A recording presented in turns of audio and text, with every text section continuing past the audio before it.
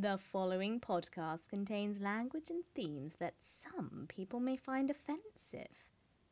There is also talk about New York. I love New York. Hey, I'm walking here. Forget about it. Deadass, I'm hyped. Now that's facts. My bad. I didn't see you down there. You bugging? I'm only 4 blocks away. Hello and welcome to That Was the Week That Was it? The podcast that enjoys the finer things in life. Like YouTube videos about people unboxing old fruit or something. I don't know. I'm Alex Sivrite and joining me for this episode is Emmy Webber. Hello, Emmy. Hello, Alex. How are you? I'm good. I'm fine. I'm too close to you right now. We are But very, I very guess I tight married together. you, and that's what I signed up for. Yeah, this is good times for me. Well, our guest for this episode is one of the most prolific comedy producers in the UK. He's produced such comedy classics as Coogan's Run, Dinner Ladies, Cabin Pressure, and something called Cold Case Crime Cuts. I've never heard of that. It's David Tyler. Hello, David. Hello, and before the real producer of Cold Case Crime Cuts, John Holmes, stands on a chair to try and punch me, I ought to mention I was the executive producer. No. He does have to stand on a chair. No, yeah, I'm so not- I've sort I'm of given with one hand and taken away with the other there. Sorry, John. Okay, so you executively produced. Yeah, I sat in a chair and smoked big cigars. Yeah. Oh, you were that guy. I see. Yeah. Hey, okay. How are you, David? Fine, very well, yes. It's been a busy week, which is a good thing, right? Yes, it is. We have actually delayed this podcast until you had an interesting week. Yeah. So what I can tell you about it, or yeah, if you like. please. Or I could just unfurl this flip chart to be utterly pointless on audio. Well, it's weird. So the basic thing is I never go away or go on holiday or anything because I can't be asked. Mm. But I happened by dint of a historical family accident went to New York. Oh, So the caveat is that I don't travel, and I'm not sort of going. Yeah, I know. I went to New York actually. Oh, yeah. It's just sort of random occurrence. So if we're doing literally the week, literally Sunday a week ago, yep. I was standing in the Guggenheim Museum, Wow. which is very splendid and has fabulous art, but also is great fun to run around in circles like an idiot. I don't know if anyone listening knows about it. No, do you know what? I've never done that, but that sounds well. It's glorious. it's a museum built like a big spiral toilet. I'm not an architect, but it was a sort of prestige project, I think, built by these philanthropists called the Guggenheims, and it's in a spiral, and you literally start at the top and you sort of walk round in a big circle, and it was built by Frank Lloyd Wright. I mean, it's the real deal. It's extraordinary. Yeah, nice.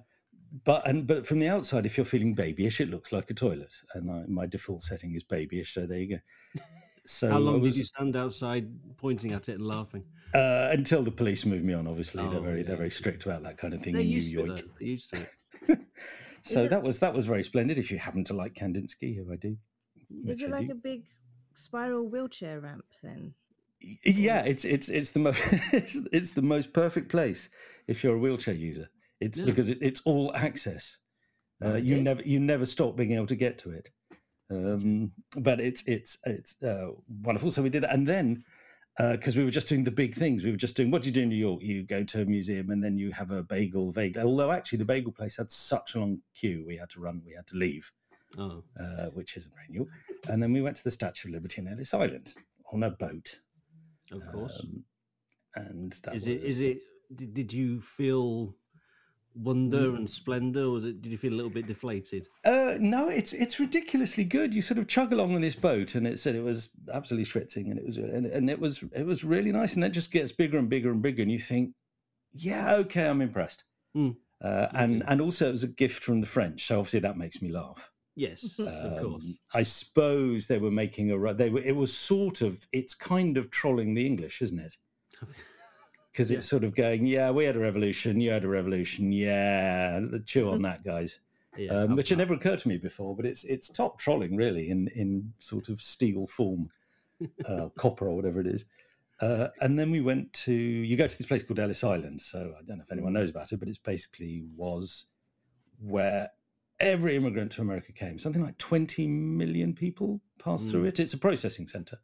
But unlike a sort of Priti Patel style processing centre where they punch you in the face and throw you back in the water, the point of this was to sort of broadly let you in, because that was what America was based on, I guess. Yeah.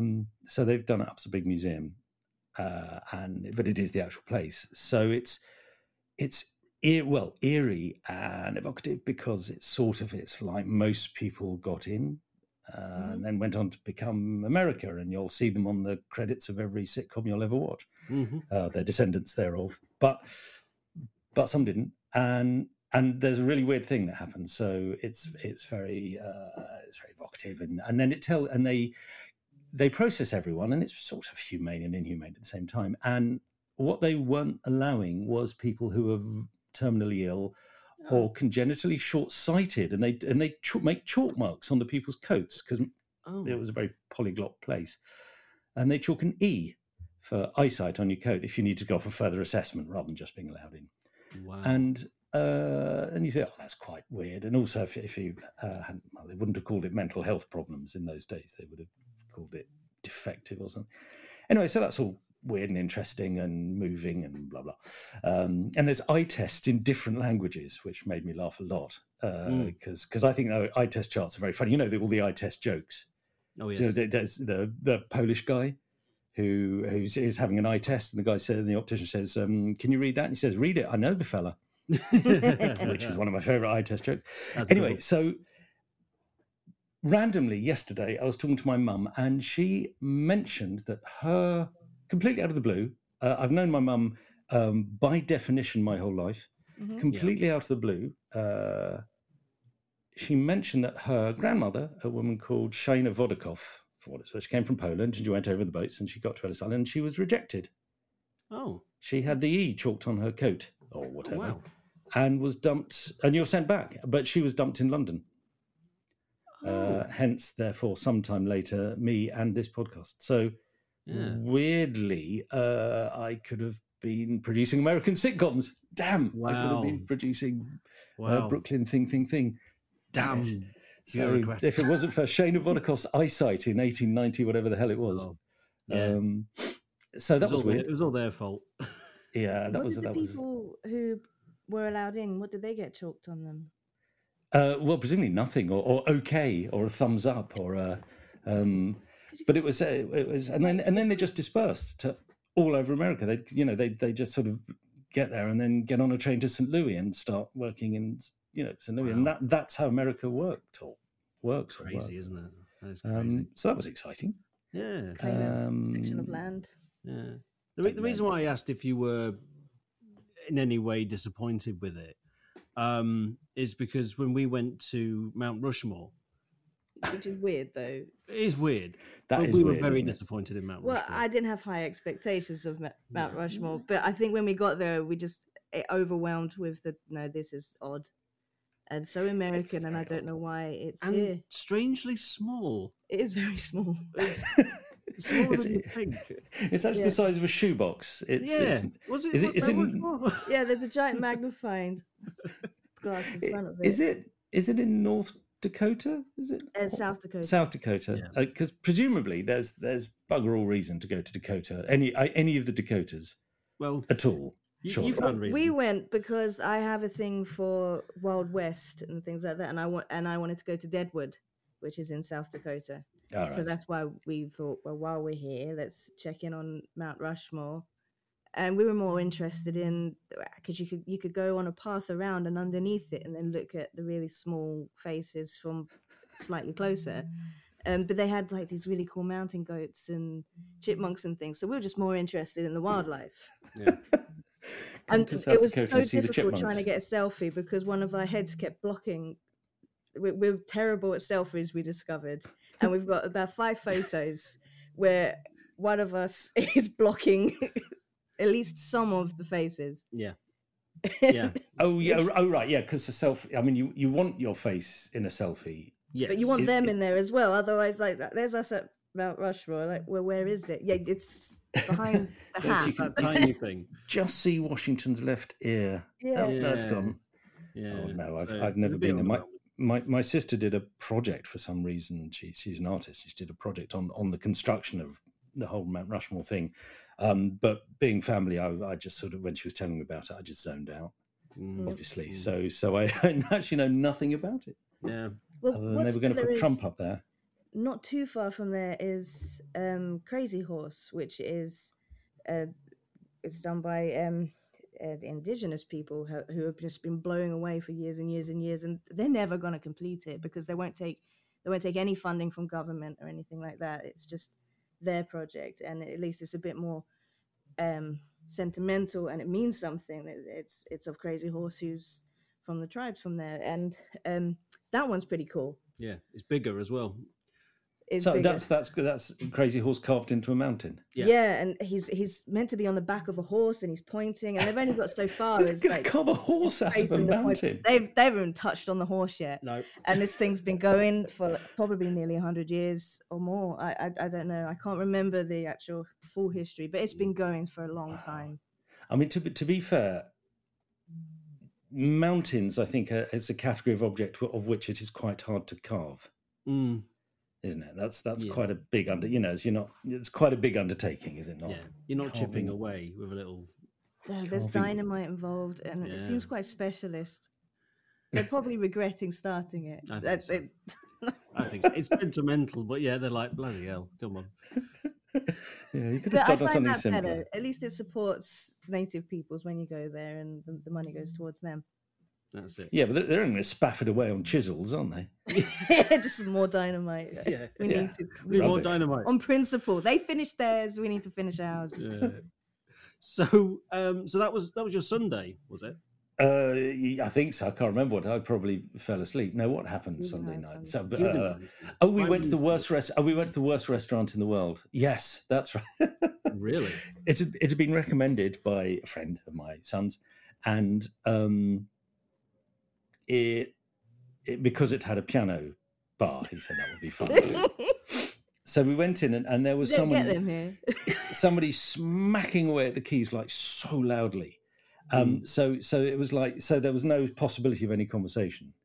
And also it was one of those things that, when the sensor sound engineers, when they do a room, they tune out various frequencies because it's so resonant at certain frequencies. Nobody obviously was doing that. So there were certain notes that just really zinged off the roof. Oh dear. But it was also incredibly dark. So it was sort of like an ordinary sort of sensory deprivation restaurant. It turned out certainly deprivation in terms of taste because, it was ostensibly Italian, but right, it's not contentious, is it, to say that American food is by and large absolutely dreadful in every regard? No, that's a fair comment. I mean, it's. When we go there, we do go there for bad food. We don't go there for good food. We go there. We want to try the crap. Well, I mean, if you say, okay, I'm going to have a typical burger, and then you eat it and you go, okay, I've done that. I feel hollow and worthless and miserable, but at least it was genuine. Absolutely. But they'll do. It's like, it seems to me the American. I'm sure they've got fancy restaurants, but the American paradigm is make a thing and then offer lots more things to put on top. Yeah. And this happened to me the first time I went there. I did actually go 10 years ago. And we ordered a pizza, a salad or something. And on the topping, it said you could add chicken for $10 or something. So I said, I'll have some chicken on top. And they bought a chicken and put it on top. Of course. And it's like I was sort of trying to explain that like if the chef has created a meal that is the right combination of taste and balanced ingredients and so on, it's an admission that it's no good if you say, or you could whap a load of chicken on it. A whole chicken. What's that with an extra everywhere? Just like, do you want chicken on that? Yeah, or like shrimp. Add shrimp for $10. And you think what subtle blend of tastes and culinary, sort of combinations has been evinced that then could also have some shrimp. Yeah, it's true. So that was awful. Yeah, I agree with you. You do add crap to it. We had a place called Cherry Cricket in Denver. Same holiday. I had a burger which was called a Goober burger, which had fried egg on it and peanut butter. Right. Well, it's been delightful talking to you both. I'm just going to go and throw up somewhere. He really Oh, liked no. it. I loved it. It was great. It was that Yeah, bizarre sort of. you loved it, but not really. You loved it as a thing, didn't you? You're To not have wrong. said that I you've loved the done. experience. We haven't like made one or craved it since. No, no. That's the point. Have you made one since? No, I No, haven't of like course not. gone. Yeah, I need that again. What's the recipe? Yeah, and afterwards we had a deep fried cheesecake as well. That was pretty good. So what you really had was sort of calorific anecdotes. Oh yeah. Yes. yeah. Yeah, Not, yeah. not actually Heartburn. food Yeah. That's what we per had. se. Indigestion. Well, have you ever heard of the program Man versus Food? I've when you can't sleep and you get bored of watching Ramsay's Kitchen Nightmares, yes, you do occasionally flick past it on the way up and on the way Yes. back down again. That's the one. Well, we went to 3 places that were on Man versus Food in 2 days. Yeah. So yeah. That was. We couldn't finish any. No, Well, I'm yeah. surprised you could start. To be honest, Yeah. I'm surprised we're let back on the plane. So yeah, that was a bit of a fail. A And deprivation restaurant essentially with someone playing the piano really loudly. and then I had to sort of use the torch on my phone to look at the menu, and then suddenly you feel about 107, and it's Yeah. all very dispiriting, and it led to some words back in the hotel, shall we say? Oh. What were you eating? Well, it was an Italian restaurant, pasta and pizza. So I had sausages in with peppers Okay. because I thought, because I was looking at the pasta and so on and the sauces, and I thought this just looks all shit. Mhm. So I thought, well, I'll have some Italian sausage. That's quite nice. That'll be all right. And I like peppers. Well, they can't mess it up, can they? And it was execrable. I mean, first of all, they were sort of soft.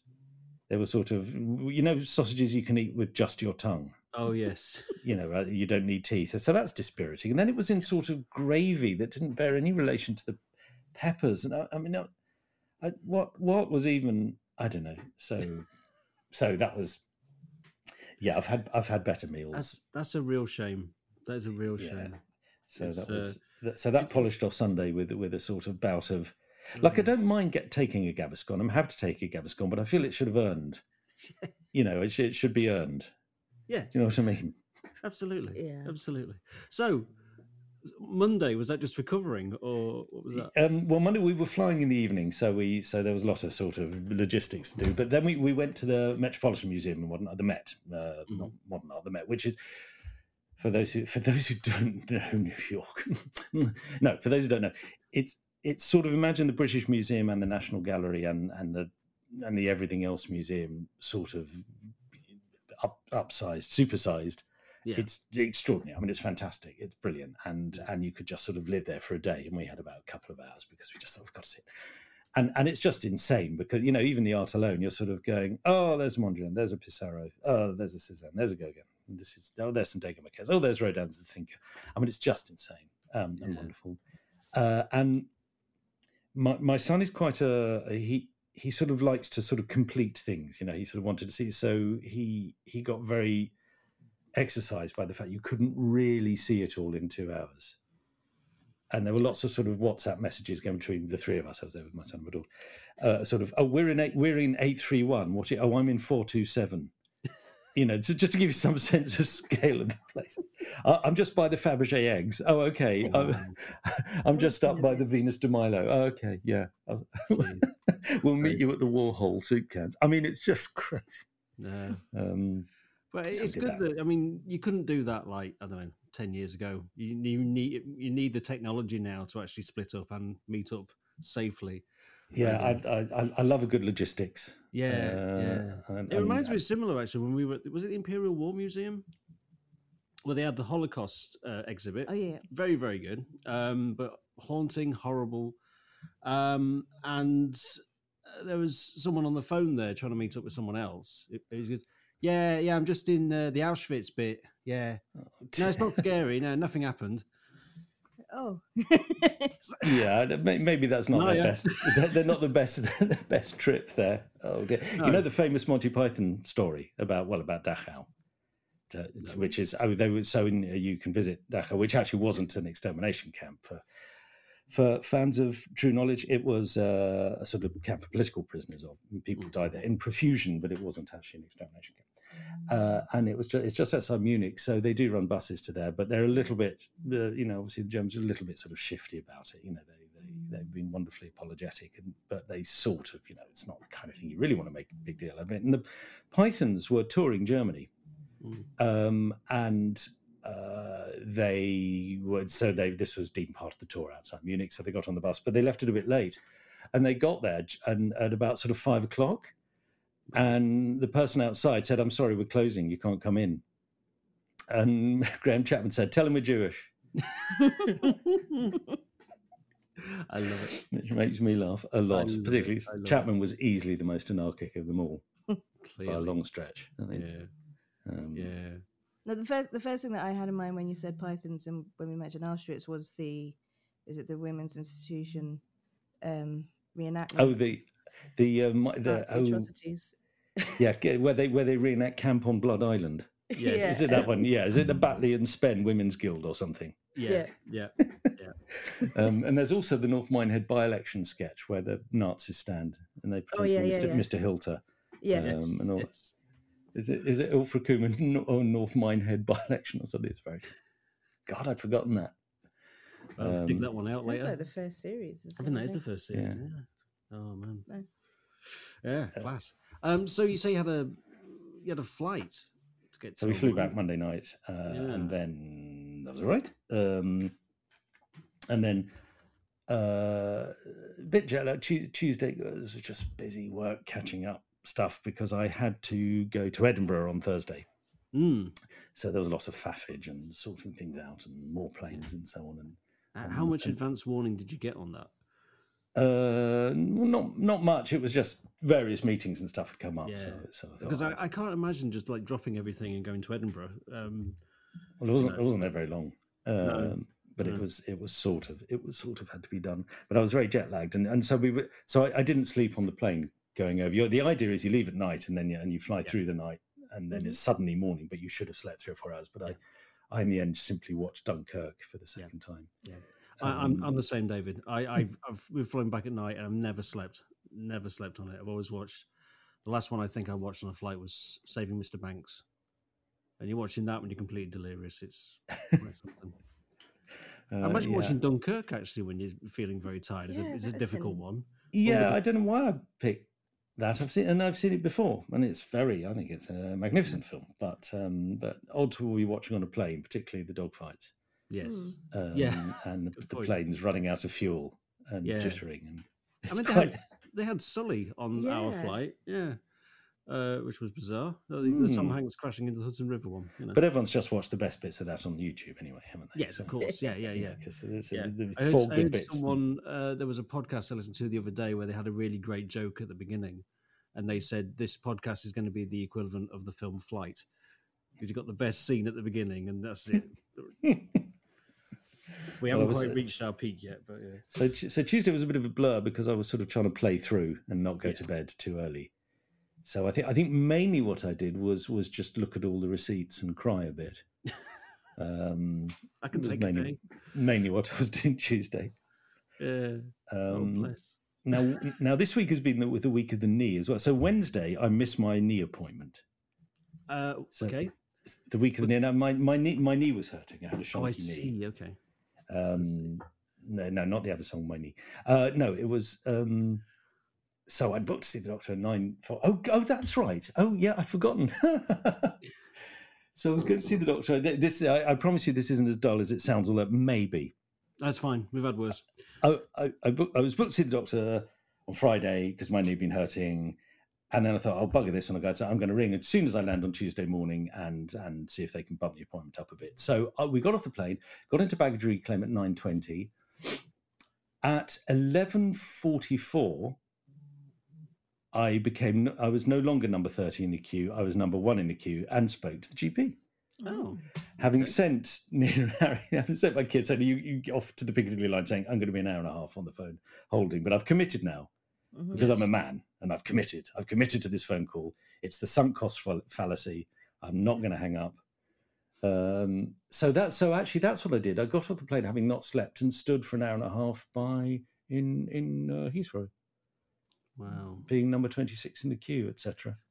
and while running around looking for a phone charge outlet because my phone was running down because I was on the phone for an hour and a half. Wow. That was good. That's dicey, isn't it? That's really like edge of your seat. It was because actually then I found a charger and then the little bar was going down and going up. Oh my god! Because it was getting goodness from the mains. It was getting good electrons from the mains, but they were being used again to power the phone call, and it was a race. It was more exciting than Dunkirk, I'll be honest. It's all numbers as well. It's like you're 26 in the queue, but you're also 15% on your phone. And it's 50%, I'd have been thrilled. Yeah. No, it was getting to the bit where it turns red. Yeah, we had it on the sat-nav yesterday. On the sat-nav yesterday, my battery was where the sat-nav just went black, and I was like, so close to home. But because we're staying at my aunt and uncle's, I wasn't quite sure of the route from where we were. And we were so close, and then the screen went black, but it still kept talking. And it was you've driven into a coal mine is the other possibility, I suppose. Yes, or eaten an Italian dish. But yes, it was a very imagine how stressful that can be. But I rang the GP actually the other day, and I was number one for about 20 minutes. Oh. which either suggests they don't really have a system in place, or the other bloke was really ill. Yes, that had a lot to talk about. Yeah, that's what I'm thinking.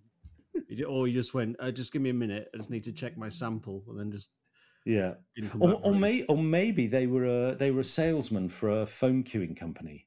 Maybe. And say, I can see your system isn't working. Let me pitch you a better one. And it took 20 minutes to pitch. Yes. Yes, that could be it. I may never know. That's the problem, David. I may never know. Well, the receptionist just left you hanging because didn't like me. That's what doctors' receptionists do. I think that's They're what like, it is. Yeah. Someone's there. They can wait. And it was in the afternoon. It wasn't eating like a first thing. sandwich. It wasn't first thing in the morning. It was Jeremy Hardy used to call them border guards. Yes. But actually, no, I'd say the ones at my surgery, okay, I wish to have it put on record that they're splendid and helpful and delightful. Oh, good. Oh, mine were eventually, yeah. Completely, yeah. Mm-hmm. So was there anything else of note on Tuesday? Was it literally just No, I mean, I stayed awake, basically, which I'm so proud of, because the temptation to go to bed about 4 in the afternoon, and you know that's going to go tits up. You're going to wake up at 2 in the morning.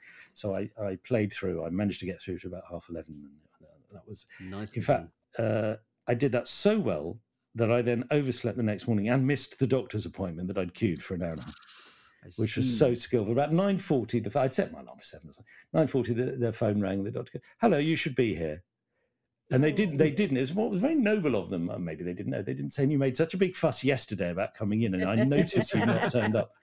Heathrow. Sorry, my knee is that bad. It's taken me that long to walk there. I'm so sorry. I assume you must feel better because you didn't come. Or sort of. Well, I see it's not stopping you sleeping. But no, it's very good. Certainly not keeping you up. So that was fine. And then Wednesday was more. What was Wednesday? More plotting and planning, and for the Edinburgh trip and meetings and stuff. All the exciting things that you do. Yeah, it wasn't. Wednesday wasn't. I can't think of anything interesting that happened Wednesday. No. Really, but you do. I mean, you. I don't want to dwell, but you have been producing comedy for quite some time, haven't you? Apparently. Yes. No, well, I guess so. I mean, I first went up to Edinburgh when I was a student to do shows, and that would have been 1980. Wow. Which is weird when you walk around Edinburgh, because you're looking at people thinking, before your parents met. Yeah. I was in Edinburgh. Well, if it helps, David, I was born in 1979, so.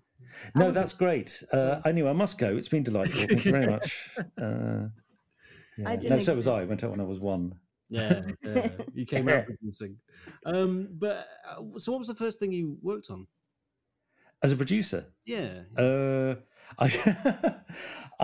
When you start in Radio Light Entertainment, as it was then, before there was even the concept of indies, you're given to look after a long-running show that's sort of not hard to produce. So some people manage to make a fist of that, but the idea is that it runs itself to a degree. And I was very lucky because I was put on a show called Beat the Record. Oh. Now, Beat the Record was a Radio 2 quiz show where they played a record and then people rang in and they'd say, "Oh, is it Besame Mucho?" "Yes, it is. Well done. Here's your £5 book token."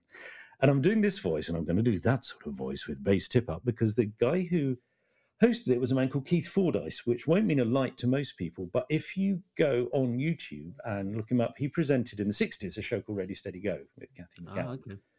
and regularly interviewed all pop people that everyone. So, you know, he had Beatles anecdotes because he interviewed them, and he told a very, very, very funny story, which made me laugh a lot, which I shall repeat now.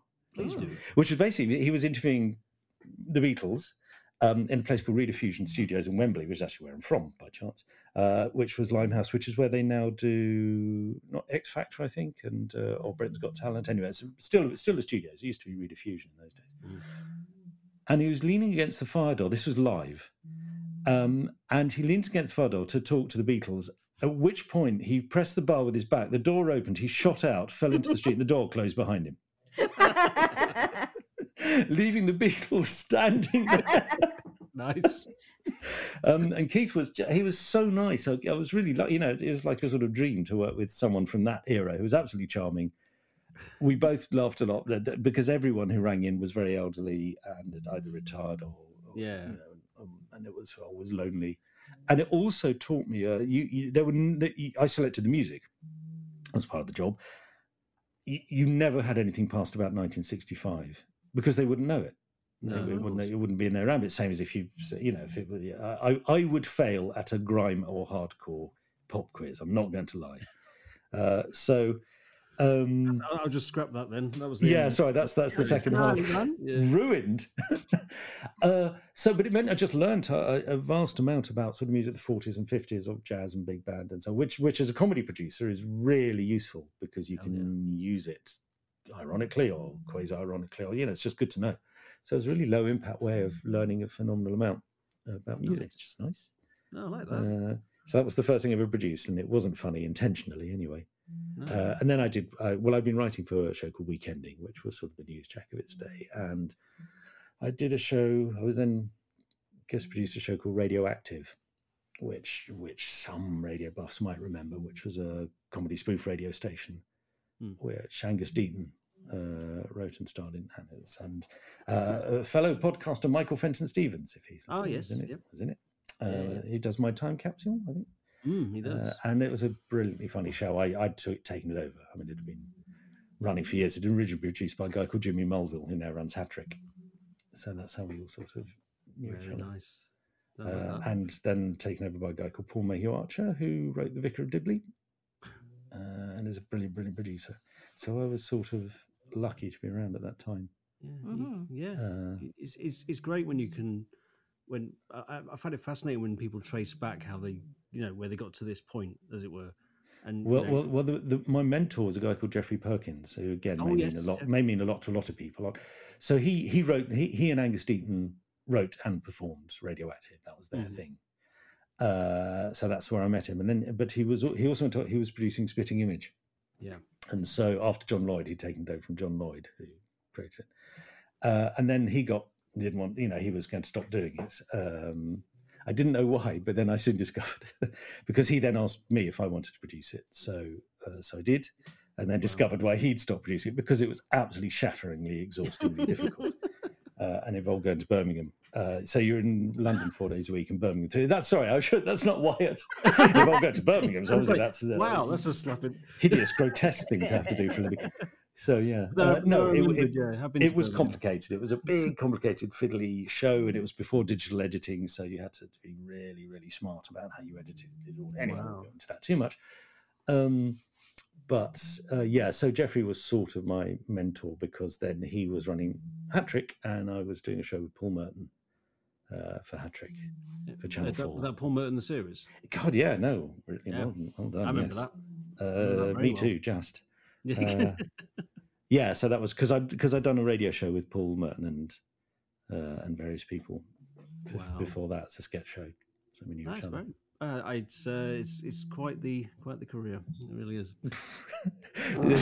Quite the career, which sadly ended today. Yes, an intemperate remark about South Dakota. We're going to kill it with this podcast. Yeah, sorry, it got till October. I think this one's being released.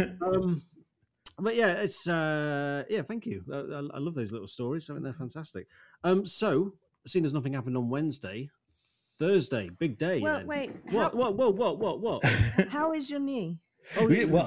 I'll tell you when we get to Friday. Oh, right. Oh, Suspense in Is it. it I'm still trying there? to. we can't see. Yeah, so I went to Thursday I went to Thursday. I went to Edinburgh on Thursday. Okay. God, basic prepositions, so difficult, aren't they? I went to Edinburgh on Thursday with a bad knee. With as a conjunction. So there's not even a preposition. What's even happening now? So I flew up. That's right. Oh yeah, no. Yes, no. I know what happened Wednesday. Yes, I nearly got killed. Yes, I forgot. Yeah, sorry. That's what it was. No, because because I got a squeezy jet to Edinburgh. That was leaving at 7 a.m, which I was rather blithe about until I realised that meant you had to get to the airport at about 5, and I don't live in Gatwick, so I thought I'll go to a Premier Inn. So, that's right. I'd gone to the office for a Zoom. And I had the X-ray. Yes, that's right. Wednesday, I had the X-ray. It was insane. You should have worked backwards. Yeah, no, I had the X-ray, which where I discovered that jeans trousers don't roll up. Yeah, They do not. Because I went into the thing and I tried rolling them up. Sorry, I went into the thing and I tried rolling them up, and then it wouldn't. So I thought, I'll take my trousers. I don't care. It's only pants, for God's sake. I'm inside looking out. I don't care. So I was all being rather gung ho, and she was going. The radiologist go, "Would you like a gown?" And I think she was rather hoping I would. But I was going, no, I don't care. So I was standing there in my pants doing that. But of course, in a radiology room, what you don't realize is it's not like a consultant room. People are drifting in and out, which they continue to do. And I was thinking, sorry, everyone. Sorry, you didn't sign up for this when you worked for the NHS. You didn't sign up to see me in my pants, but there you go. So I had my knee X-ray, so that was right. And then, so I went. And then I went to the office, and then I had to have a 2-hour maths lesson. Because I had maths lessons, so that was quite tiring because I was a bit jet lagged, and I was a bit falling asleep during all this quantum field theory I was doing. So then I thought, I'll get something to eat and before I go to Gatwick, but everywhere was shut, so that was shit. So I ended up eating at Leon's on Victoria Station. So and they had nothing left because it was about 10 by then. Oh. So forlorn. I'm so useless at these things. So then I got to Gatwick and I was staying at the Premier Inn, but it was one that, like Premier Inns, you drive to them. You don't walk to Premier Inns. That's their premise. But I walked and I couldn't find it, and I've got no sense of direction. It was pitch black. So you find yourself going over A roads and bits of grass that aren't really paths. And I think there is a path. There's one little spindly path, which you can see in the light. But no. So I started walking and sort of running across A roads. Like the A23 or something, airport feeder roads. Yeah. With my bag, thinking that this can't be right, can it? And then I sort of crossed one, and then there was no path or thing anymore. So there was a cycle path. Oh. And then 3 lanes of socking great big A road with lorries thundering by. So I thought, well, this can't be right, but I'm going to push on through. Sunk cost fallacy. I'm going to find it. So I'm walking on this cycle path at about 11:30 at night with lorries shooting by behind me, thinking, on the police report, they're not going to believe this guy had a degree. Do you know what I mean? They're going to think, twat. Yeah. But I thought, no, and I'm sort of pushing past all this foliage, and I'm not wearing anything bright or anything. I'm not even, wearing a jerkin or a high-vis thing. And then the cyclepath slowly vanished. Oh, no. And then I thought, okay, yeah, this is where I turn around. So I walked all the way back and then eventually did find the Premier Inn, very hot, sweaty, and thinking that was a stupid thing to do, wasn't it? How did you even get there? Like, you were walking, but how did you get to where you were to the cycle path? Well, you sort of cross roundabouts, and you sort of you heft your way through grass that is sort of untended because it's on a roundabout or a slip, just a kind of V bit of patch where a slip road is. I mean, I don't know. Don't ask. I don't know. I woke up and found myself there like Arnie in Terminator. I don't know. The first part of the journey, what were you doing? Did you walk? Well, I left the airport bit. I left arrivals. Oh, okay. Yeah, and then you're sort of spat out into a sort of a concrete thing that turns into a road system. Okay. With no cognizance of people on foot. So having said very little happened on Wednesday, I realised there was unintended nudity and near death. Yeah, possibly the best part of the and some physics. physics so as well, yeah. So and then of course I had to get up at about 4:30, and then refine the path in the light, which was slightly easier and less death-ridden. Was it more obvious? Yes, although I have very little sense of direction, so the word obvious is, I mean, it was more present. Yes, I see. So I can make out landmarks and stuff. So I did go. So I flew to Edinburgh. It's good, and then my meetings, and had breakfast finally after about 3 days. That was all right. Edinburgh was good. So I'm not going to say very much about Edinburgh in a way, because sort of like, if I'm talking about what I saw or the comedy people, so no, that's fine. It's a bit unfair, but I was just doing lots of things and running around thinking, this hasn't changed at all since 1980, and quite possibly since 1880. I don't know. And then I flew back. And what? Oh yes, because so the train strike. Yeah. So yes, I got into Stansted, and I like Stansted because the train goes to Tottenham Hale, which is really easy to get home from. So it's quite spiffy, and you feel like it's a canny move. You feel like you sort of, you've played the system. Yeah. But sadly, Mick Lynch had other ideas, because my knee's still really hurting by now. So I'm hefting my way all over Edinburgh, and then hefting my way all through Stansted, get down to the ramp to the station. Oh, no trains. No. So two things happen at that point. One, you think, oh, that's a nuisance, I'll have to get a bus. And the other thing is you go, as will everyone else. Yeah. So suddenly you're in a third world scenario, because you heft your way all the way back, and you, in the distance, you hear this low thrumming noise, and you wonder what it is. And as you get closer, you start to distinguish people. And what you then realise is it's a 3-hour queue of cross people who didn't want to go to Stratford or Baker Street or wherever any of these national coaches are going, but wanted to go to their home. So you eventually stand in a queue, and there was okay, so I mean, if we've got time, there's this really weird thing happening. All the time in the world, David. I had a Kindle. No, I mean, I had a tablet, and I could read a book. So but by a series of ridiculous coincidences, I was fine for an hour and a half wait, because. So what had happened was I had a tablet. It's quite new, and I didn't really know how to use it. But I bought it from the New York trip.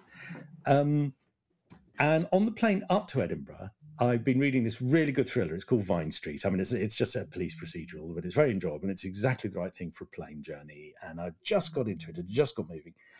And because it was EasyJet on the way up, it had been operated by a subcontracted operator. So it was a French thing. And I'm gonna have to read this on my phone.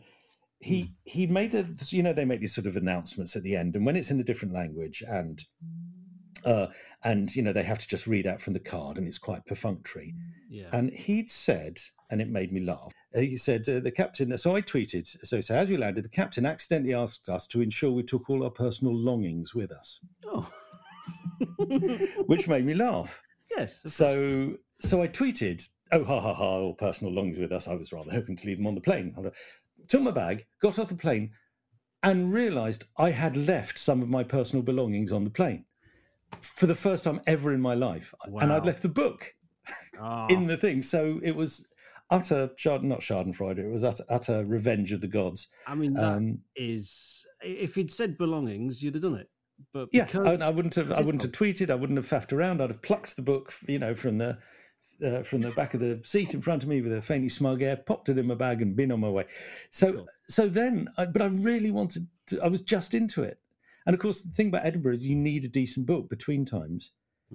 So I thought, well, I get to Waterstones see if they're bound to have it. But my knee was really hurting by now, so I hoofed all the way up Princes Street. I've got to get the book, but my knee's hurting. Got to get the book, and then they didn't have it. And then I get to so on the airport on the way back. Right, they'll have it at Smith's in the airport. The airport will have 15 Smiths, which it did. None of them had it. It's the best selling. But so I thought, I could download it.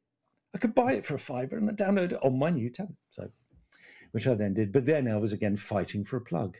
And so I thought, I'll buy something not water, Cafe Nero, they had plugs. So you buy something you don't want, some stupid pastry. Finally, right, plug it in. None of the plugs work. Oh no! So now it's the race again. It's the battery race. So you end up and you find some sort of pillar which has some random pillar which the cleaners use for their machines, and finally you find a plug that works. So you end up sprawled on the floor. Yeah.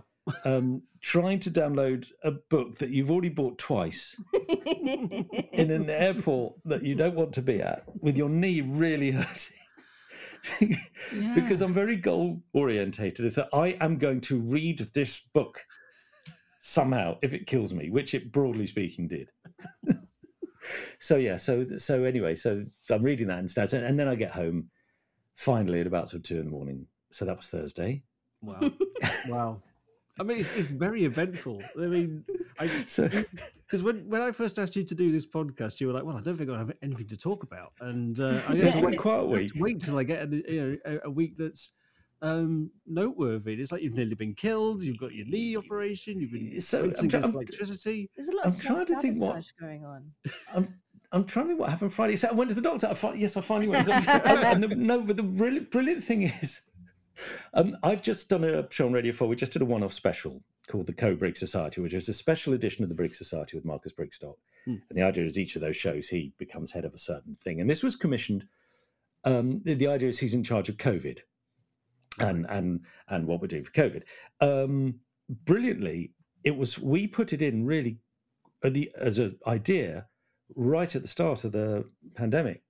And it's only just gone out. So the Radio 4 commissioning cycle is actually longer than a pandemic. Yeah, it's crazy, isn't it? For what it's worth. Wow. But anyway, we did the show, and we did this joke where, because Marcus's character is, Marcus famously really loves cheese and food and so on. So we did this joke where he's got a load of boffins together and they're planning for what the next pandemic is. And Marcus, and they're going, maybe it should be monkeypox, or maybe it should be a new variant of COVID. And he says, no, gout. I ate a lot of cheese during lockdown, and I think the next pandemic is gout, and that's what we should plan for. And then the joke is anti-goutists can all burst in and do the anti-vaccine and say, "You're in the pay of Big Toe," which was a very good joke. Anyway, so that's that.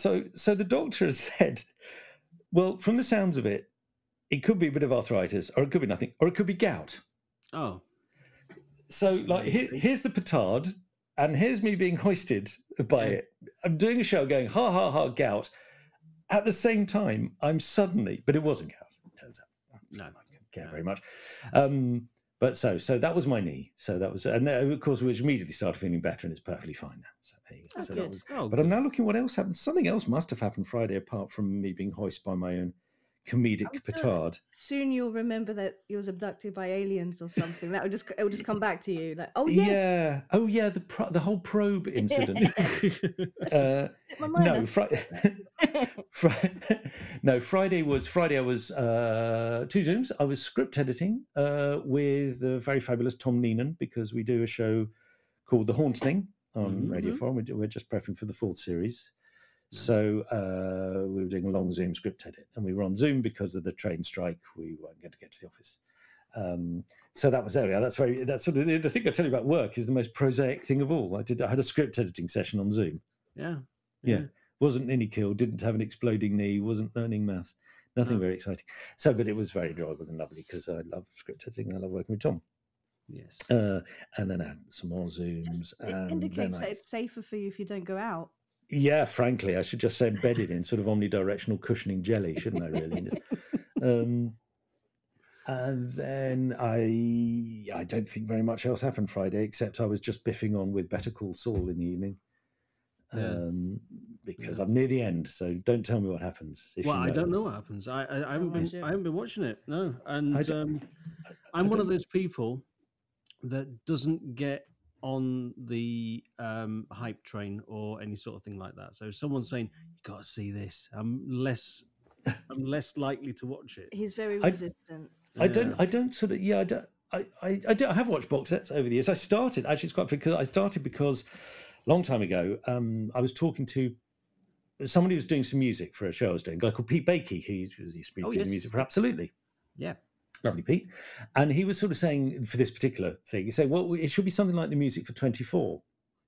And I said, what's that? He said, 24, it's a box set. It's a thriller with Kiefer Sutherland. Yeah, it's great. And I said, what's a box set?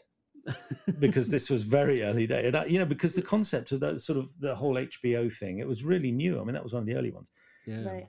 So I watched it and thought, oh, this is great. I really liked it and was hooked. But I thought, I'm not going to do that again. And anyway, at that point, I was working with Milton Jones, as I do, and we were producing whatever it was, Series 1 of Thanks a Lot, Milton Jones or something. And we were chatting about all this because we were looking for things to spoof. And I said, it was great, but I'm never doing that again because you get hooked and you can't stop, and I don't have the time. So and it was 24 Series 1. So I'm not going to embark on Series 2 because it'll just... And at the end of the series, he then bought me a present. He bought me the box set of 24 Series 3, which was a very good joke, I think. So I do watch them from time to time. Well, like The Wire and The Sopranos now. So I was watching Better Call Saul. Yeah. And I'm near the end. I mean, box sets, I do binge comedy box sets and things like that stuff, but there's not... I can't even think what the last thing I watched drama-wise. Like a big series. I did watch This Is Gonna Hurt. The Forsyte Saga in the 90s? No, I didn't watch 70s? that. No, it didn't grip me. I think it was the Lumiere brothers, the train approaching a station? No, it didn't grip me. No. It didn't grip me, that one. So, yeah, I don't. My favourite, incidentally, ties in with earlier, is Deadwood. That was my favourite. Oh, well, yes, no, that makes total sense. Or a stop motion animation of the construction of Rushmore. Yes, yeah. Well, Rushmore is a film I have no intention of seeing. Is that Wes Anderson? Yes, it is. Rushmore. Yeah. I keep watching his films and then going, sure, if you want. Yeah, okay, that character's got a funny beard. Okay. Yeah, this character speaks in that accent, if you like. I don't know why. I think the only one I've really thoroughly actually enjoyed was Grand Budapest Hotel. Yeah, that was actually. I like that one. That was silly. That was good. That was over the top, and Ray Fiennes was playing a blinder on that one. Yeah, I like that. That had Tilda Swinton in it very briefly. Yes, because she has to be in everything by law. Yes. Yeah. But she I have to say, I was at university at the same time as her, and she was in all the student plays. And the same university? That wasn't gate crashing. It was. She goes around all the universities. Yeah, I was just hovering around you. Yeah, I mean, just on the off chance. Until the court order. No, I mean, she was in a lot of the plays, and I was sort of in the play comedy kind of world, so you saw everything. And she was then. You went, oh, she's going to be famous. Yeah, because she was just brilliant and stuff. Yeah, so she is great. And there was another bloke. Not another bloke. I mean, there was another person who was a bloke who was also, thought, oh, he's terribly good, isn't he? I wonder if he'll become anything. And he was Simon Russell Beale. Oh yes, so he certainly did. Yeah, okay, well, fair play. Nice. So yes, Friday finished without any catastrophes, and then we're nearly now. I tell you, Saturday's a blur. Now, I'm looking at my diary because I'm such as it is. Because I must have done something on Saturday. You mean yesterday? Yeah. Yeah. Well. This story of my life. It's yesterday's gone. Actually, that's the lyric from "Merrily We Roll Along," isn't it? Yesterday's gone. See the pretty countryside.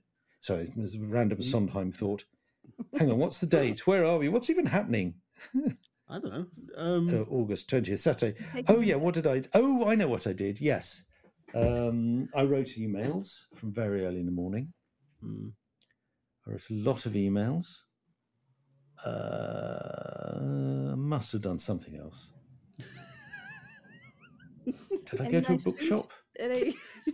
I'm just picturing you like writing emails early in the morning. Did you send them? Yeah, you just. There's always something you forget, isn't there?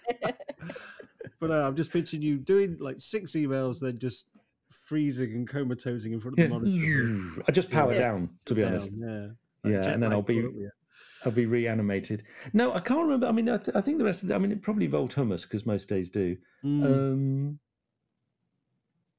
No, I think I just... Oh, well, I did the listener crossword. Okay. Yep. Which was fiddly this time because it was a numerical one. Did you win? I did solve it, but not till about 2 a.m. They take a long time. Yes, that's what I was doing. I was doing a number puzzle till about 2 a.m. Ah, Yes, I remember now. I mean, that quite impressive. Well, no, I mean, it would have been more impressive if I said I'd finished it by 3 p.m. Yes, but but no, too. sadly, I mean, to be honest, if it was me, I would still be wouldn't working even- on it. I'd. Numbers are not my strong point, David. no. Well, turns out evidence would now suggest. And then, and today actually, sort of, I got up and I went to Waitrose and I was Mark's to do some thing, and I was that guy, and I must explain, I was that prick. So I've got a thing with self-service checkouts at supermarkets where I like to not use them. Okay. My logic being that why should I work for my food? I'm paying for it, and I regard finding the little scanny thing and orienting the food to the right, and up to the thing. That to me, that's work. Because normally when you're at the till, that's like sort of crossword time, while somebody else works, is paid by the store. That's a job, and then you leave with the food you have bought for the fair price. Yeah. That's my algorithm anyway. If I'm asked to do mechanical work between times, then there should be a discount. So I was in Marks, and I said to I was that guy because I do what I usually do, which is say, "Will you do it for me?" Because sometimes I do it and pretend to cock up, so they have to do the rest of it. But occasionally I go the whole hog and just sort of put the shopping down and go, "Thank you. Would you care to sell me these viands? Good day. Would you care to sell me this produce?" I need the experience. I need the full shop experience. So the sort of, she gave me a slight eye, but she was very nice about it, and she put it all through. And in fact, I felt mildly justified because at least 3 of the items were call for assistance things. Right. Yeah. Because it was like paracetamol and a magazine or something. So that sounded terrible. magazine? Yeah, the magazine call for assistance. No, it wasn't. I get my Paedophiles Weekly delivered. I buy my porn from Marks and Spencer. No, it was just because it was like one of these things that cost over $5 or so. I don't know why. I don't know what their policy is. Maybe it's a political thing. Yeah, maybe they go, "Oh, he's bought the new Statesman, right? Lights flash in head office." So out of about, I would say something like 40% of the objects required her to have come over anyway. Yeah. So actually, if you factor in her travel time there and back, it was she actually probably saved wear and tear by doing it all ab initio. Yeah, she should be thanking you. She really should. That was very much my point. Yeah. And as I said to her, you should be thanking me. You should be thanking me. People at the other tills waiting for her to come and approve their items. Yeah, there is that, obviously. Yeah. But like I did preface this by saying I was that guy. Yeah. So anyway, so it all goes through all right. Yeah. And then ask for a receipt, and she presses the thing, and the machine goes were clank, and then stops, and another screen comes up. So it goes, "Oh, sorry, I'll just," and then you know the experience where it's a really friendly screen and it's sort of showing you bananas, and you put through a banana, and then when it goes wrong, it suddenly becomes a jumble of cack. Oh yes. Yeah, it's like the Matrix. Sort of suddenly it's store login and thing in it. So she was sort of weaving her way through all that. It's quite impressive. Like, she was sort of doing like Tom Cruise in Minority Report. She's washing her hands all over the thing. But there's no receipt. So now I'm thinking, right, I'm going to go long on this. I'm going to double down on this. I'm going to want this receipt. Yeah. Okay, because now I've committed. That's fair enough. So, yeah. And we know what you're like when you're committed. Yeah, well, you've already discovered that I don't back down until the cycle path ends. So I'm learning a lot about myself in this, and it's all bad. Turns out. So then she can't do it. So then she has to call another person over. So now I'm using up all the supermarket help juices, as it were. I'm monopolizing all the, and she can't do it. And then she goes to another screen. So now I'm using 2 tills as well, and there's an awful lot of jiggery pokery, and finally this thing burps out. And I look at it and go, at one point she said, "Oh, such a prick," because she says, "Can you remember what it was for?" And I said, "Well, no, because I don't have the receipt." Oh, which is fine in a comedy routine, but in real life is a dick move. Yes, right? that's a dick move. I mean, I'm not wrong, am I? I was horrible. No, it wasn't unpleasant. Did you have a smile on your face as you said it? Well, no, I didn't. I was quite because as the comedy producer part of me was going, don't go all in on this. No, You know, if you were a male stand-up sitcom, you would give it the full Jack D or something, but don't just be. So then she hands me the receipt, and I say, "Oh, but then she eventually does it after a lot of huffing and puffing and steam coming out of the back and cranks turning and so. And then I said, "But this isn't what I spent. This doesn't have the magazine, which is why I need the receipt because it's tax deductible." Uh-huh. Okay, now we've come to the heart of it. Now we know. Yes. Now we know. So she can't do it. I said, I don't want to steal the magazine. And if, it may have got through my card, it may not have. If it has, that's fine, but then I need the receipt. If it hasn't, I'm going to be stealing it. And I don't want to be stealing it because I'm that guy, but I'm not I'm not that guy. No. So she goes, okay, well, fine, I'll have to go do it. It'll take me about 10 minutes. By which time, okay, we this is set for 1:00. It's 1:45. And she says it'll take about 10 minutes. So being the producer, I subdivide time into like sort of picoseconds. Right. So I know if it's 10 minutes, I can get back up the hill, shove the stuff in the fridge, hurtle up here, get the mic set up and be ready. So I commit. So I go, okay, that's fine. And I think, I realise now, I called her bluff. Oh. Because she was thinking, he won't want to wait for 10 minutes. Yeah. But she doesn't know me.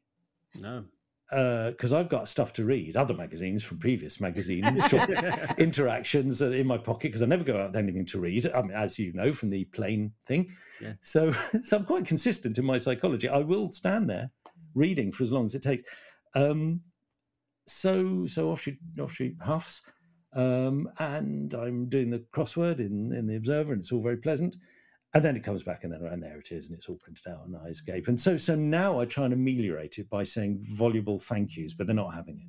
No. So I'm trying to sort of pretend, no, I'm a nice guy. So, thank you so much. And they're just going, no, that's fine. Yeah. Yep. You see, I used to work in retail for 15 years. I'm so sorry. I'm so sorry.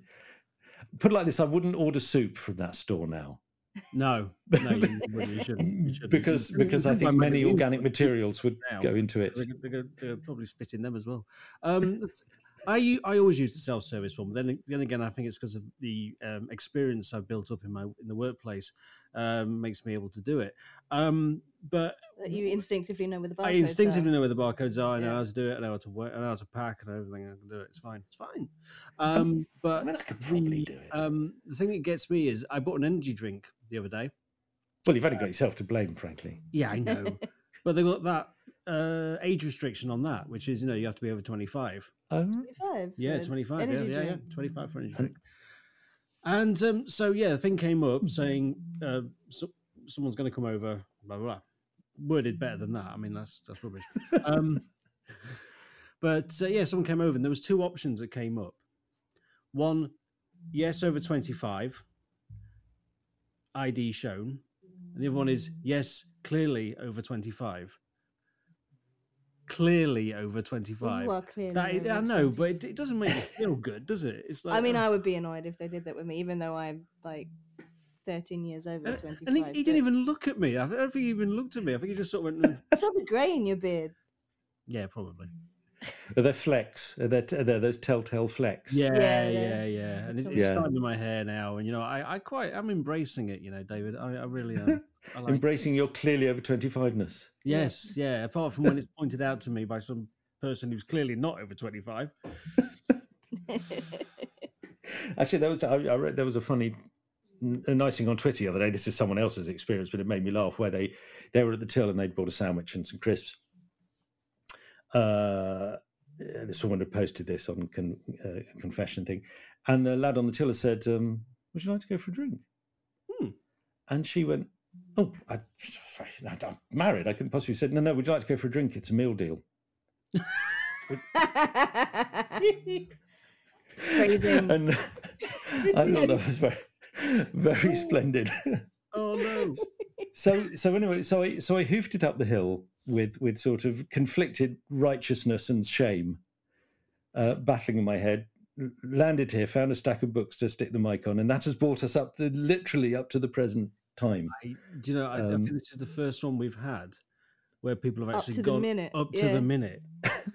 blow by blow details of my utter dickery. I love it. So is your stuff still in the Waitrose or M&S bag in the fridge then? No, no, it's all no. I did high speed fridge Next to distribution. you.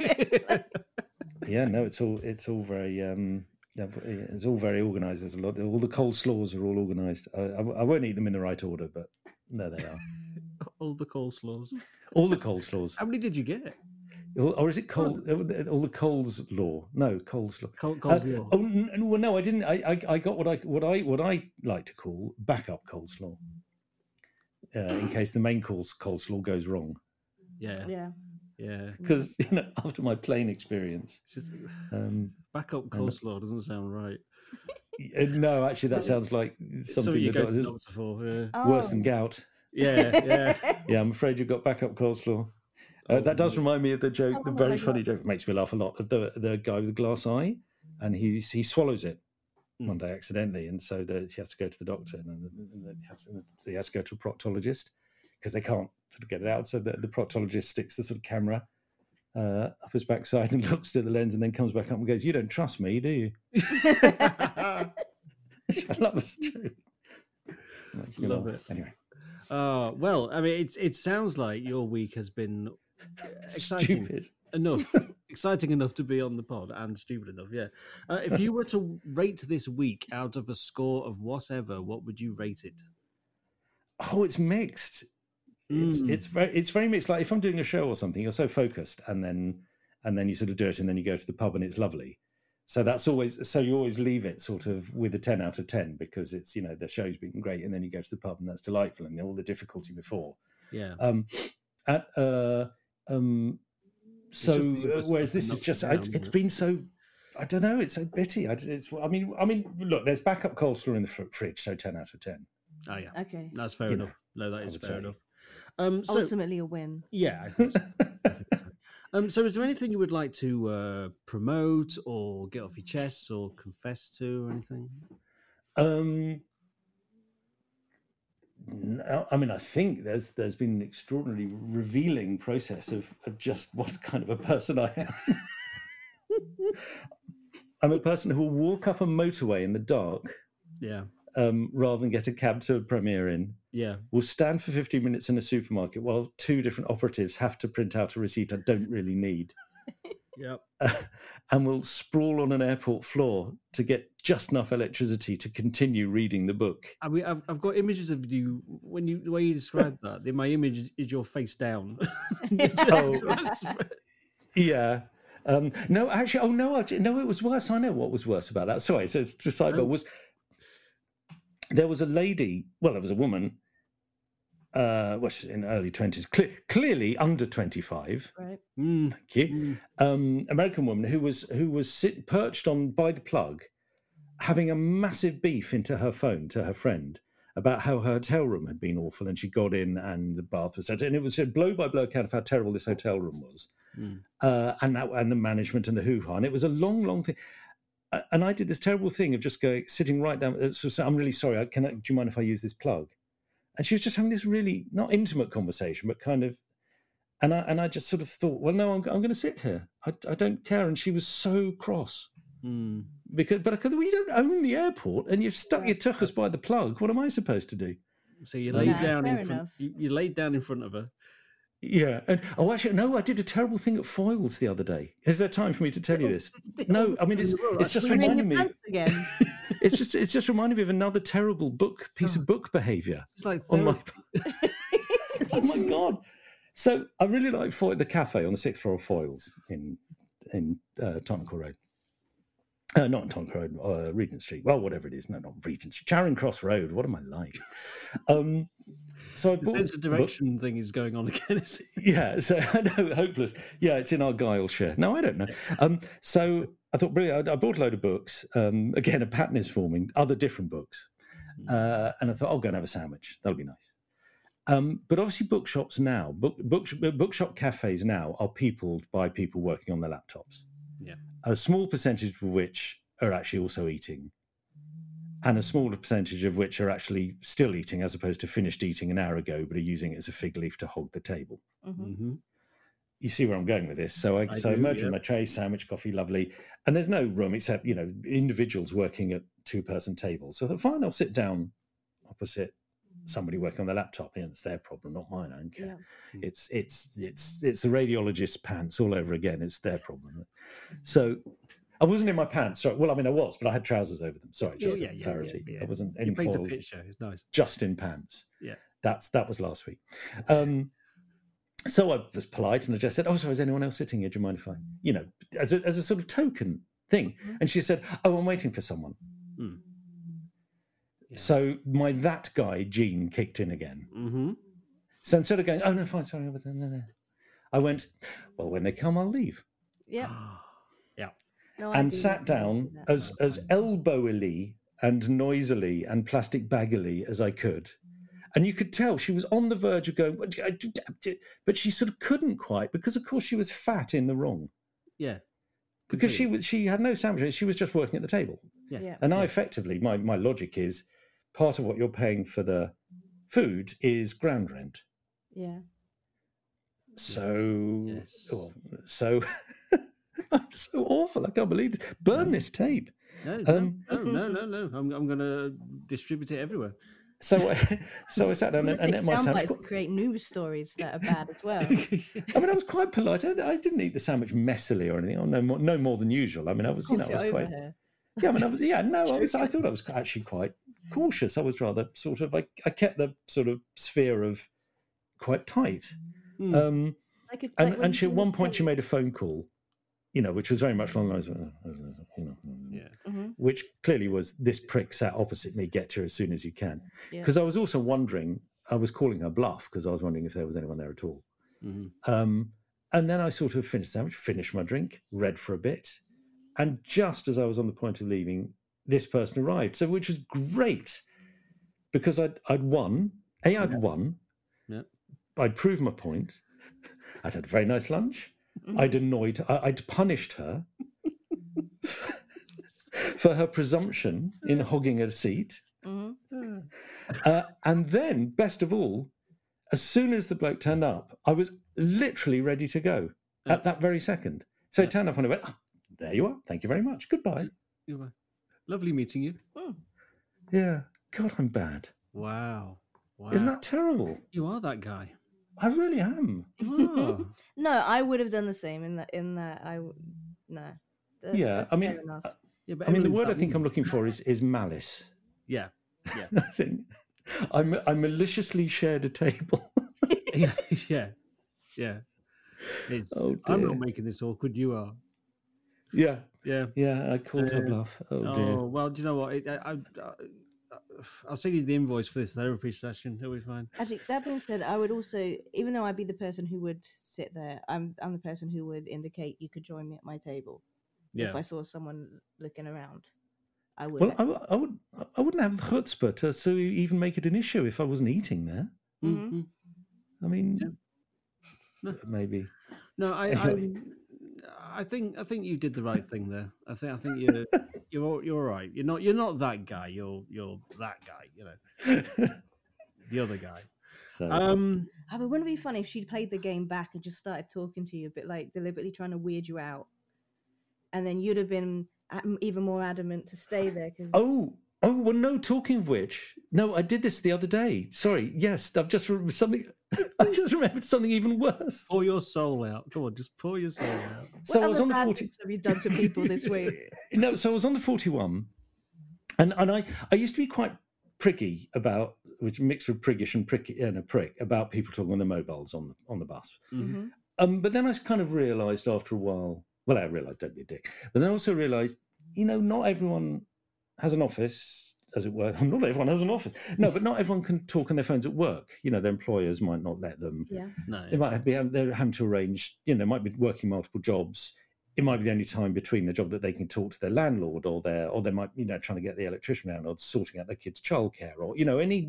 So I sort of completely backed down from being about it. And also, often people aren't speaking English, so you've no idea. Anyway, so it's not like you can go, "Oh, that's a stupid conversation." Or she's. So, but anyway, but I was on the 41, But what, and this lady was talking very, very loudly, and I've no idea what the conversation was about, but it was sort of notably loud and notably obtrusive. And she was also not, she was talking, you know when people use a telephone properly by holding it up to their ear and then speaking into the receiver, or they have it on their lap and just bellow, Right. because it's all on speaker. And I think that's obviously unforgivable. Yes. So after a while, I thought, oh no, I'm irritated. So I thought, I know, I'll whistle. I'll start to whistle a merry tune. And then I thought, no, I know what I'm going to do. I'm going to sing a patter song from Gilbert and Sullivan. So I started to sing My Eyes Are Fully Open to My Awful Situation from Ruddy Gore. Wow. But you pitch the level so that no one else on the bus can really hear. Mm-hmm. But from her point of view, you could be mad. Actually, from my point of view, I could be mad now. But also, I was quite enjoying it. But also, it's intensely irritating. I mean, I'm a huge Gilbert and Sullivan fan, but I defer to no one in my knowledge of how irritating it is to anyone. Give us a blast. I wanna... No, actually, I've got another story about My Eyes Are Fully Open to My Awful Situation, because I sang that during an eye operation. But that's a different thing. No, so I will tell you about. Anyway, so I was singing My Eyes Are Fully Open to My Awful Situation. I should go once to Roderick, and it's really annoying. I mean, even that was annoying, right? And she sorry, hit the mic. But she carried on, although I could sense an eye roll, possibly the same eye roll as the Foyles lady and the Marks and Spencer's till operative patterns forming. But she didn't stop, so I then moved on to Rising Early in the Morning, We Proceed to Light the Fire from the Gondoliers, and I got about half a verse into that, and she hung up. But I was just hoping you'd get the whole bus involved, that was all. No, because you do it at a level where no one else can hear, and she's not quite sure. But also, I was doing a Sudoku at the time. Oh, yeah. Because I know it so well. I did. So it was like, is he really making those noises? Because apparently he's doing something else.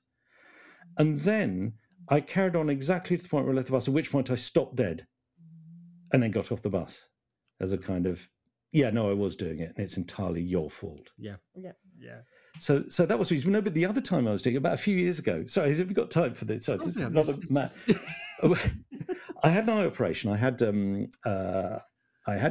cataracts, and so what they do is they replace the lens, and it's brilliant because you can see. I've been short-sighted my whole life, and they replace it with a fixed focal length lens made of plastic, which means you don't need glasses anymore, except for reading, where you have to have reading. You might know this, you might not, but anyway. But it's a local anaesthetic. Mm-hmm. You have to be awake. Mm-hmm. So, and it just drops, and there's no pain or anything. You don't see anything or anything. You're just lying there, but it's unnerving. Yeah. Of course, yes. Let's not pretend. It is unnerving. Mm. So you lie there, because you mustn't, they've got your eye open. They hold your eye open and they put drops in all the time. But obviously, you're evolutionarily designed to blink every 8 seconds. And you can't. Yeah. But that's okay. You don't need to because of the water drops. But you have to keep telling your brain, and you have to keep calming yourself down. So I thought, I know, I'll sing. Mm-hmm. I'll hum to myself. Mm-hmm. So at which point...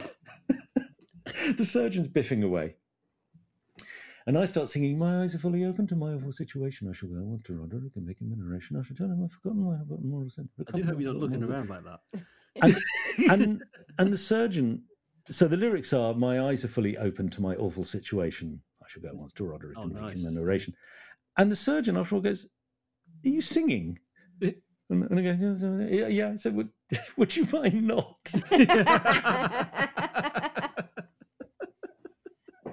But I still claim singing My Eyes Are Fully Open to My Awful Situation during an eye operation is class. That's spot on. Is that class? No, I think that is, yeah. Does that ameliorate all the other poor behaviours I've exhibited today? Yeah, no, that's amazing. So, anyway. Why did they ask you to stop? That's like a coping mechanism, isn't it? Like distracting yourself. Well, yeah, but that's like the old joke, isn't it? To the person who, the person who goes to see the doctor and he's got something wrong with his genitals and she says, this is quite a problem. This is quite a problem because he's been, overindulging, shall we say? Right. And after a while, she says, I'm afraid I think you are going to have to stop masturbating. He goes, why? She says, well, I'm trying to examine you.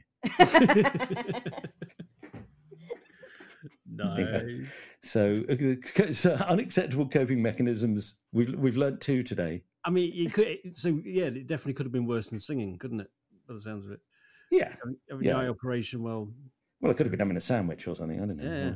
Or you could be masturbating. Yeah. Please stop. Yeah. Please stop doing that. Yeah, or at the very least, let me cover it up with a kind of tent of Do you want a gowns. gown? Yeah, we've heard about your behaviour in radiology. About to proceed through, by the way. Your wife. Well, it won't help if I've got a cataract. It won't make any difference. Yeah, so your week has been quite Fruity. eventful, actually. Yeah, quite eventful. So was there anything you wanted to promote apart from the fact that you're worried about being perceived as a bad person? No. I mean, if anyone listens to any of our shows on Radio 4, you can buy them all. Is that what we mean by promoting? Can I plug it? Is that plugging? Yeah. Buy your shows. Every single show we've ever made, you can buy on Amazon or on iTunes and enjoy them all for money, and then the writers and the artists get paid. So if you want John Finmore or Milton Jones or Marcus Brigstock or Tom Neenan or Rebecca Front or any of these people to get a tiny portions of a millionth of a penny, download them on iTunes, and there we are. That's let's a nice do thing. that then. Well, thank you so much, David. It's been a real joy talking to you. Pleasure. Emmy, anything to add? No, I think we've covered a lot. Good. So my thanks to David Tyler, my thanks to Emmy Webber. I've been Alex Sivright, and that was the week. That was it. Goodbye.